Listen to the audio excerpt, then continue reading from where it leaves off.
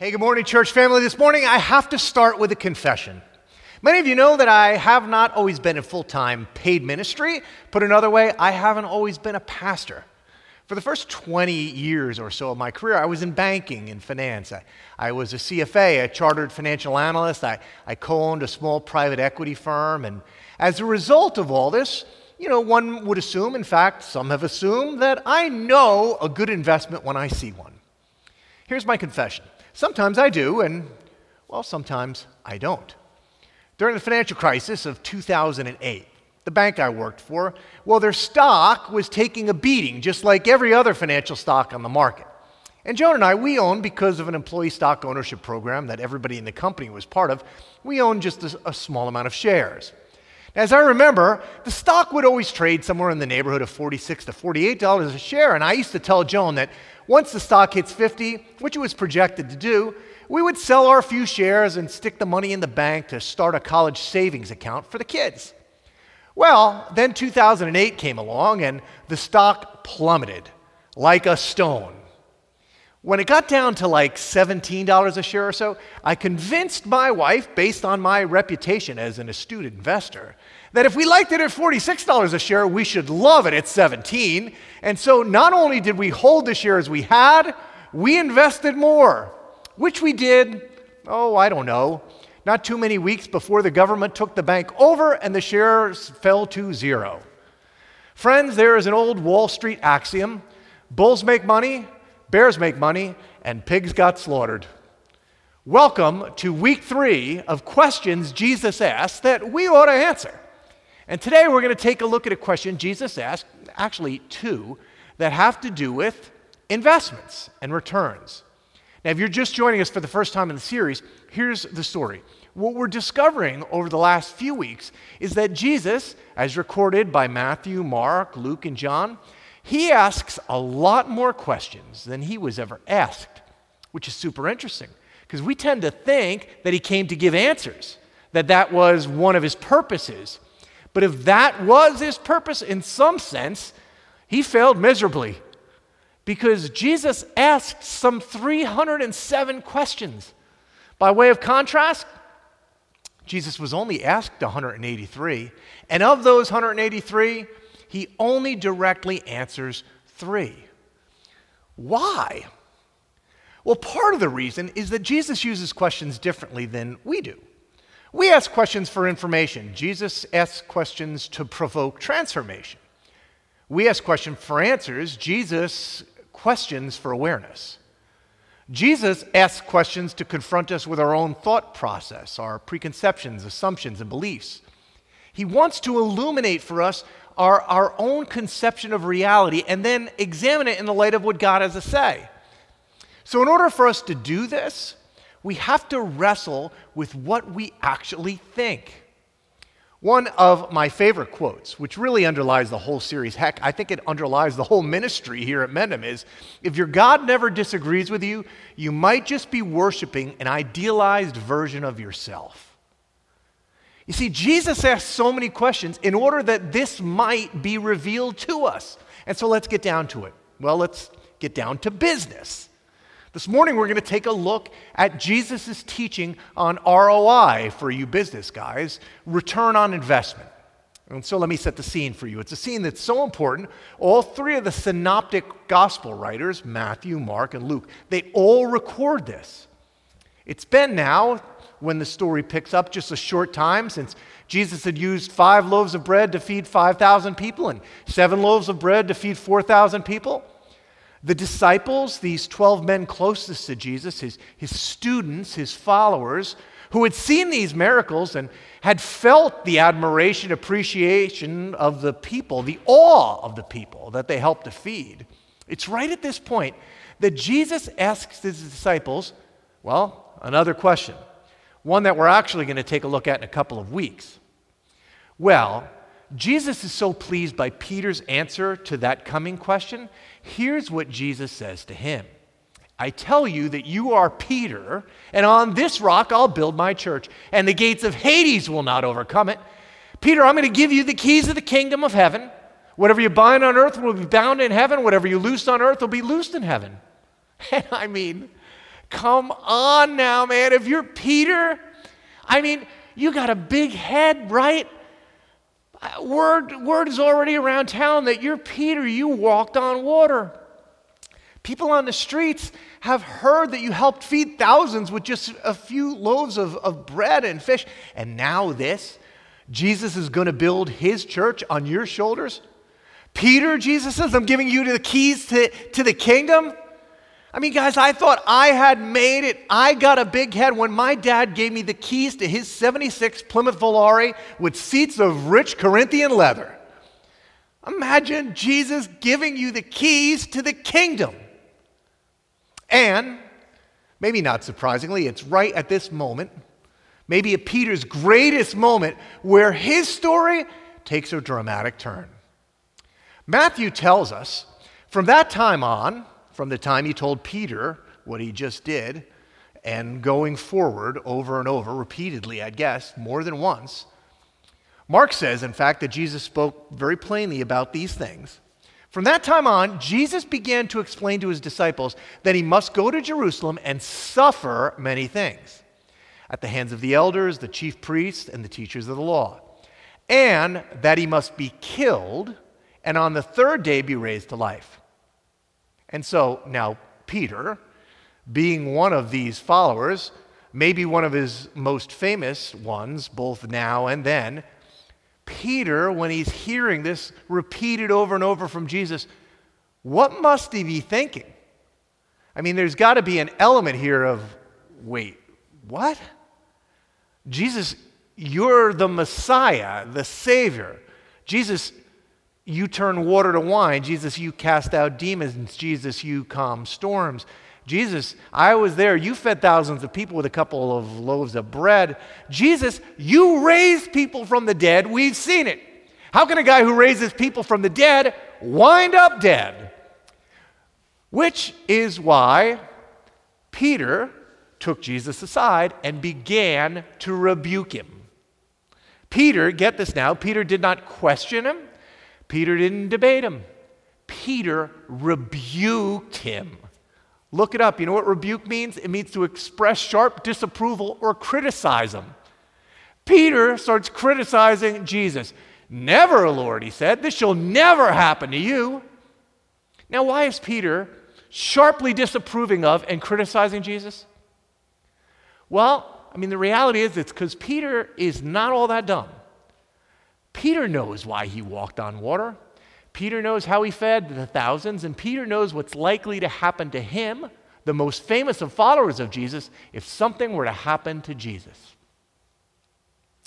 Jesus turned and said to Peter, "Get behind me, Satan." Talk about a rebuke. How's that for a rebuke?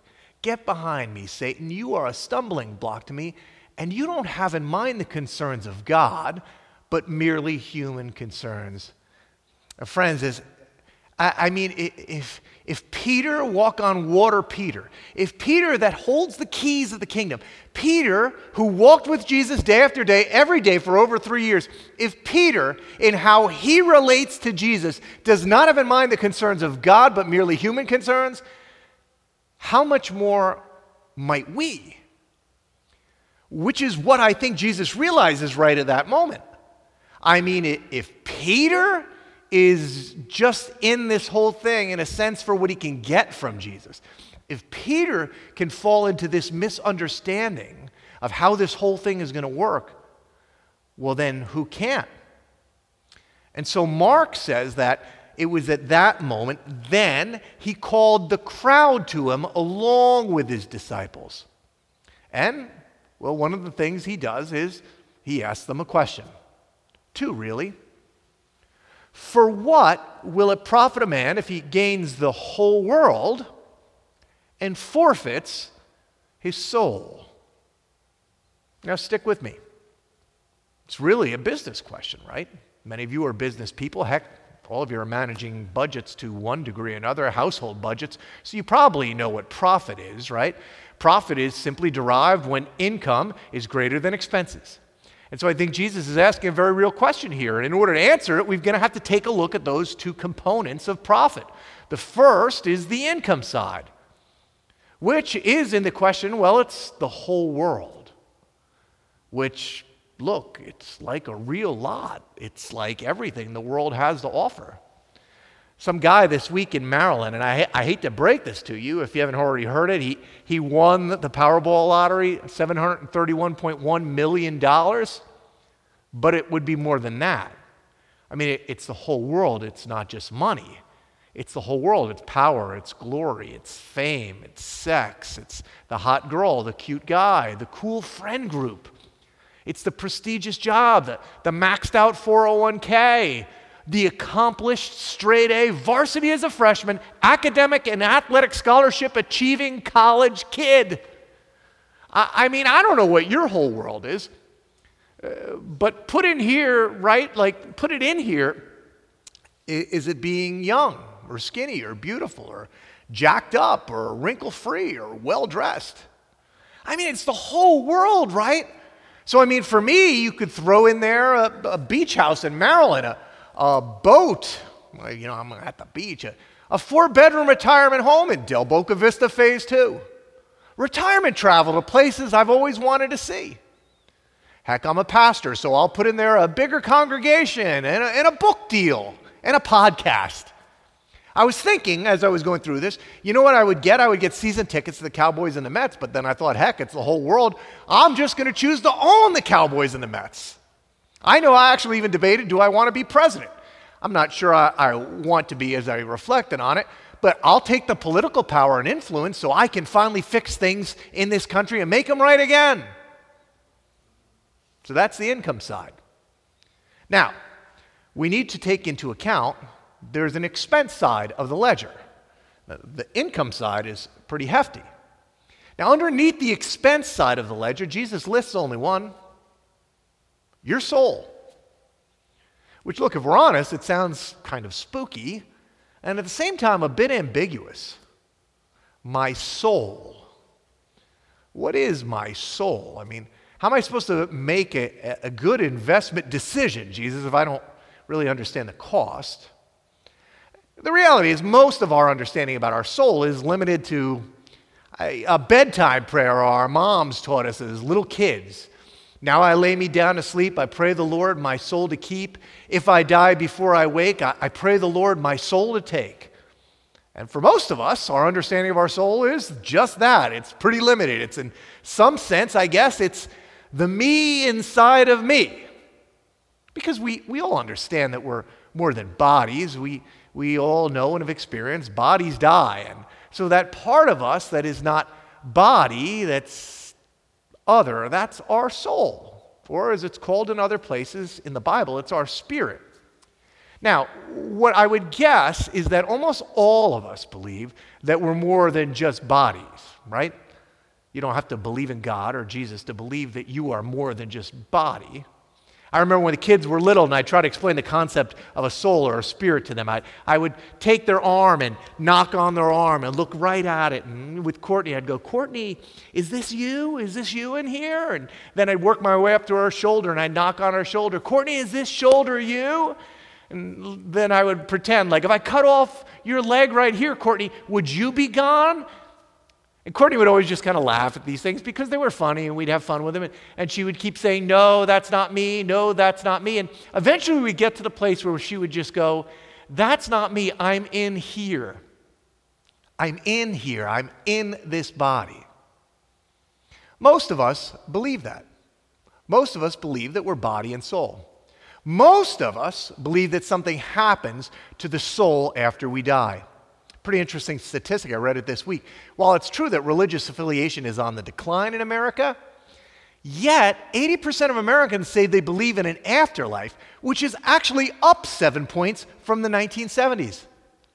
So when Jesus speaks about the cost being our soul, is he speaking about heaven or hell here? Is he saying what good is it to get lots of stuff if you wind up not in the afterlife or worse, in hell?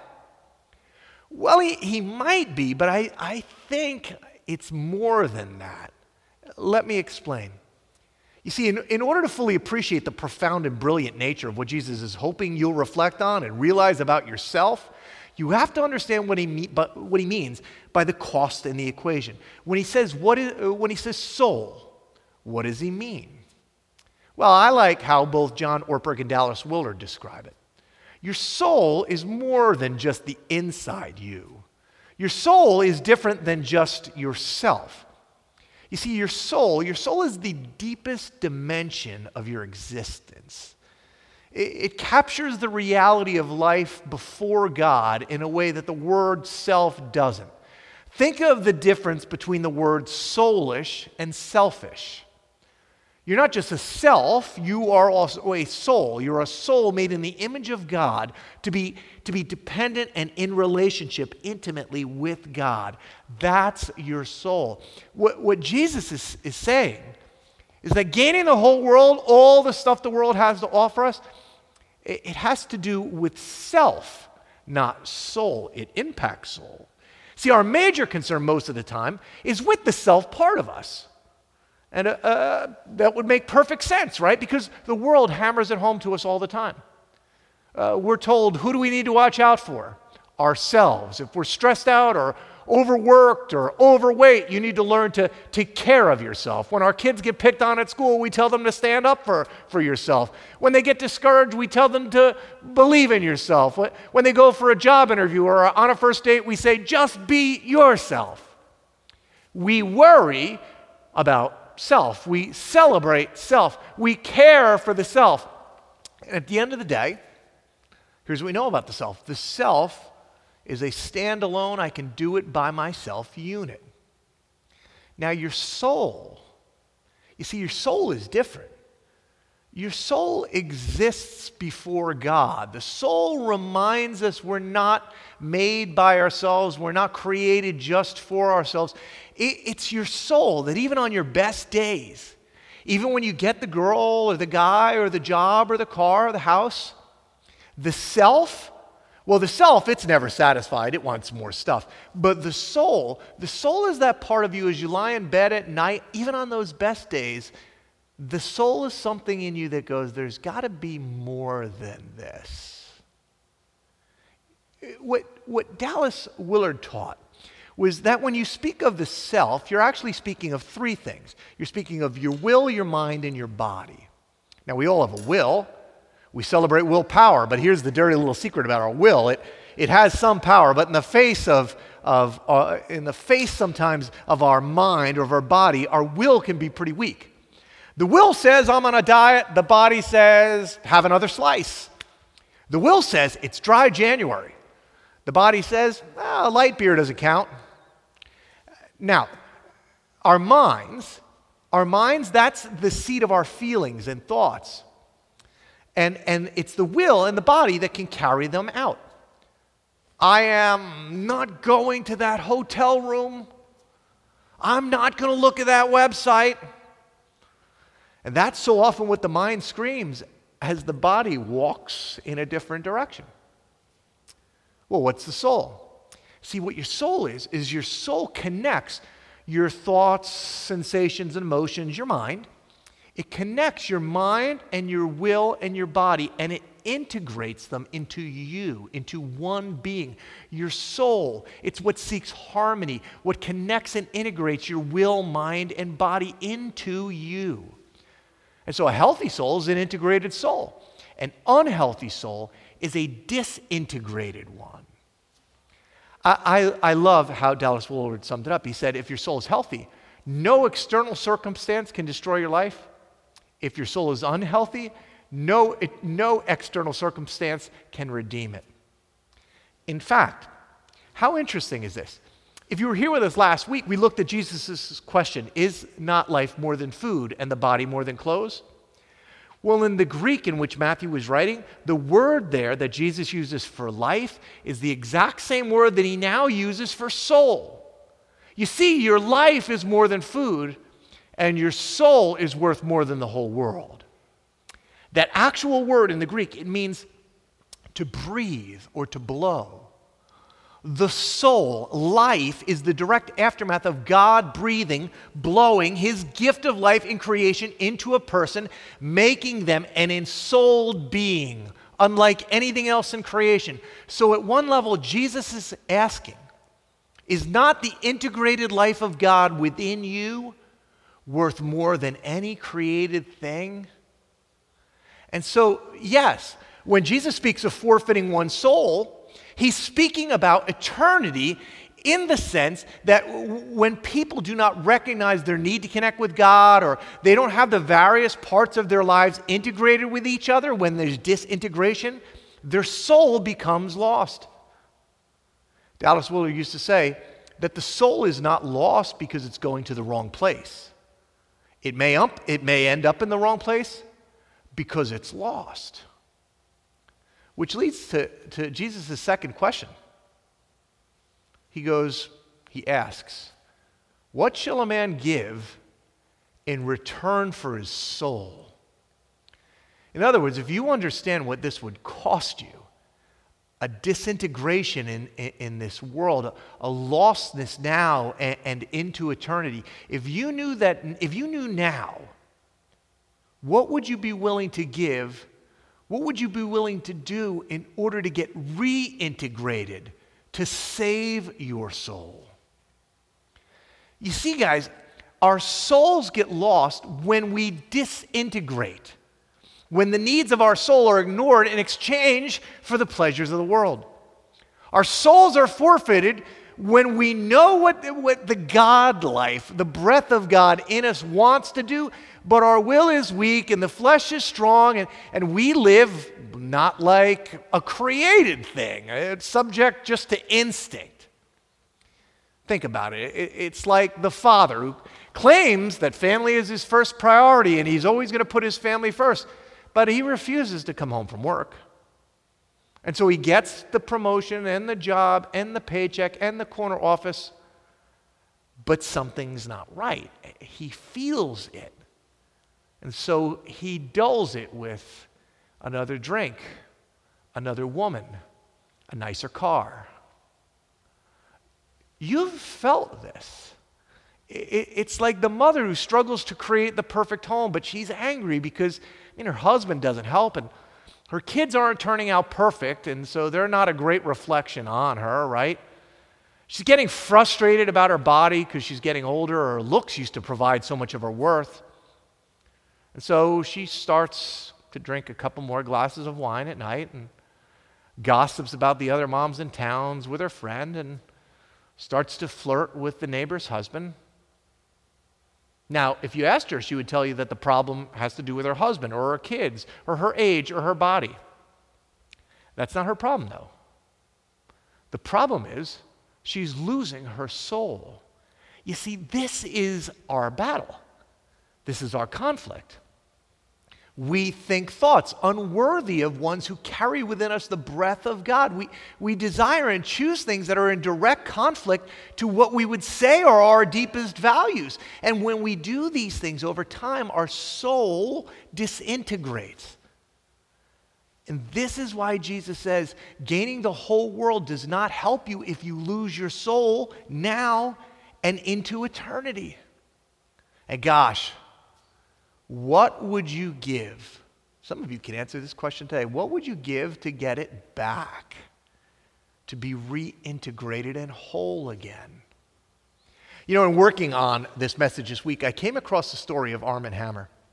At the age of 92, Hammer was the chairman of Occidental Petroleum Company, a billion-dollar industrialist, philanthropist. He was called by USA Today, quote, a giant of capitalism and a confidant of world leaders. He had gained the world. It actually wasn't until his death, though, that his full story came out. Harvard-educated political scientist Edward Epstein wrote Dossier, The Secret History of Armand Hammer, in which he reported that Hammer got his start by laundering money for the Soviet Union. And then he hired ghostwriters to write fictitious autobiographies about his life. He actually got more money through a string of broken marriages. He allowed his father to go to prison for a botched abortion that Hammer himself had performed. He neglected his only son, and he hid himself from an illegitimate daughter. He had no friends at Occidental, where he fired his top executives as, quote, though they were errand boys. When his brother Victor died, he filed a claim of $667,000 against the $700,000 estate rather than distributing it to Victor's children and nursing home-bound wife. When Hammer died, his son Julian didn't attend the funeral. Neither did the members of his two brothers' family. And neither did almost anyone. Within days of his death, Occidental distanced itself from him. The company's website doesn't mention him in its history at all. His pallbearers were his chauffeur, his male nurse, and a couple of other personal employees. Guys, what does it profit a man to gain the whole world and lose his soul? What would Arm & Hammer give in return for it? What would you? Well, as usual, Jesus doesn't answer the question. But once again, he gives a directly related command. And no, this is not some wishy-washy, feel-good suggestion or platitude. Jesus is as direct here as he can be. He actually gives it even before he asks the question. Here's what he says. Whoever wants to be my disciple, whoever wants to learn from me, in a sense, that's what a disciple is, it's a learner, they must deny themselves, take up their cross, and follow me. For whoever wants to save their life will lose it, but whoever loses their life for me will find it. You know, it's actually remarkable. Just like whoever wants to be healed from a couple weeks ago, we learned needs to get up, pick up their mat, and walk. Well, if you want to live, if you want your soul back now and into eternity, you need to deny yourself, take up your cross, and follow me. Deny yourself, right? Christianity for too long has been seen like as a self-improvement movement. It's not. It's a self-denial revival. Jesus says to the crowd, with Peter front and center, guys, you might have missed this. I know you think this might be about what you can get from following me. Peter, look, you got a lot, and none of us can deny. There are a lot of good things for those of us that choose to follow Christ. Peace, comfort, hope, joy, right? But guys, Peter, if you don't think that there's going to be a time where you're going to have to deny yourself, if you don't think there's going to be times of cost, if you don't think there's going to be a time where you're going to have to do something that I want you to do that you don't want to do, if there's never a time where conflict arises in your life between what you want for yourself and what Jesus wants for you, where you want to go or where God wants you to go, well then, I think what Jesus is saying is, you might not be my disciple. You might now be following. In fact, Peter, you might be using me. If you want to be my disciple, you have to practice denying the self. What does that mean? I guess it means sometimes based on the God-breathed soul in you, the values you've chosen. That means that you're going to sometimes have to, pass on the girl or the guy. Skip the gossip. Skip the job, the promotion, the car, the house. Forget about the divorce. End the affair. See, if you don't want to lose your soul, the first thing you have to practice is this concept of self-denial. You have to stop doing, you have to deny the self. You have to stop doing the things which go against your God-breathed soul and disintegrate you. Now, how do you do that? Jesus says, you take up your cross. Other versions say you do it daily. And what does that mean? Well, it doesn't mean how often we use, it doesn't mean the way it gets used often, right? We'll say about a burden we have, I guess this is just the cross that I must carry. That's not what Jesus is getting at here. So you see, in Jesus' world, a cross meant three things. It meant suffering, shame, and death. Suffering, shame, and death. See, in order to save your soul, you are going to have to deny yourself. But then you're going to have to be willing to put to death the things in your life that are disintegrating you, that are helping you lose your soul. And look, it's likely that crucifying those things, well, it might be embarrassing and it might hurt. I mean, I don't know, if you're the dad who just can't stop working, you're going to have to pick up an instrument of death here. It might mean a career change. It might mean passing up a promotion. It might mean some embarrassment at the office when you start leaving earlier and coming in later. If you're finding yourself tempted towards some relationship with someone other than your spouse, you know, that needs to be crucified. That is going to disintegrate you. That will cost you your soul. How do you do that? Well, you probably got to out yourself to someone. You probably need to come clean to a friend or a confidant and take the power out of that hidden sin. You're struggling with living a dual life? Well, put it to death. Crucify it. Is it going to be embarrassing? It might. It might mean admitting that you drink too much, you spend too much, you gossip too much, you worry too much. It might mean counseling or AA or accountability partners or rehab or a tracking software system. Because it's not enough just to deny yourself. In order to save your soul, you're going to have to put to death whatever it is that's disintegrating your soul. Boyfriend, girlfriend, pressuring you physically or trying to get you to move in. And I know, of course, it would be cheaper to just have one place. And yeah, it's a driving back and forth all the time. But do you want to disintegrate your soul? You see, deny yourself of those things. Of course, it's not easy. And if they don't know how important your faith is to you, you might even find it embarrassing. But that's okay. You pick up your cross. You draw that line of saying no. And then what do? And then you walk. Then you follow Jesus. You do what he does. You go where he goes. You love what he loves. You forgive like he forgives. You follow him. Not all of the things of the world you're trying to acquire. The answer to the business question is actually pretty simple. What does it mean what does it profit a man to gain the whole world and forfeit his soul? The answer is zero, nothing. There is no profit there. There's nothing left. I'm going to close with this. You see, anytime you preach on something like this, folks can start to feel guilty or ashamed or embarrassed.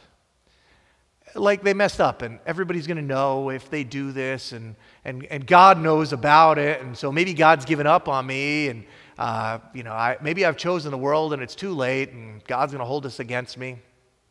I want you to know this. Both Mark and Luke, in their recounting of these questions, they include this one final statement from Jesus on the topic. Jesus says, if anybody's ashamed of me, and again, why? Because crucifying something can be embarrassing, right?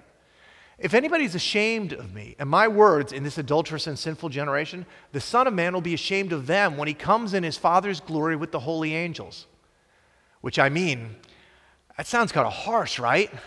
This is one of those verses I wish wasn't in there. I think this morning some of us, if we read this following on the, this issue of our souls, it might add to our guilt or make us give up or run away from God. And it might. Until you remember who's sitting front and center in the crowd. It's Peter. It's human concerns Peter. It's Peter, the one who had a hard time denying himself, but a short time later would deny Jesus in his greatest hour of need quite easily, 3 times in fact. Some of you know the story, right? Jesus is captured by the Romans and people on the street are accusing Peter of being part of the group of Jesus followers. And guess what Peter is? Well, in light of having to deny himself and pick up his cross, Peter instead chose to be ashamed. Me, not me. I don't even know him. But remember this. This is so key. Jesus is crucified by those same Romans. Peter, well, he's off hiding with the rest of the disciples. Jesus is dead and buried, and Jesus rises again. And what is the first thing that Jesus does post-resurrection? He goes and he finds Peter. And does Jesus shame him? Does Jesus use him as an example to teach the others a lesson? Does Jesus throw him out of his movement and tell the others to have nothing to do with him? No. Jesus puts him in charge of his church. Guys, that's what he longs to do in your life, with you and for you. And because he does this morning, he has a question for you. What will it profit a man if he gains the whole world and forfeits his soul?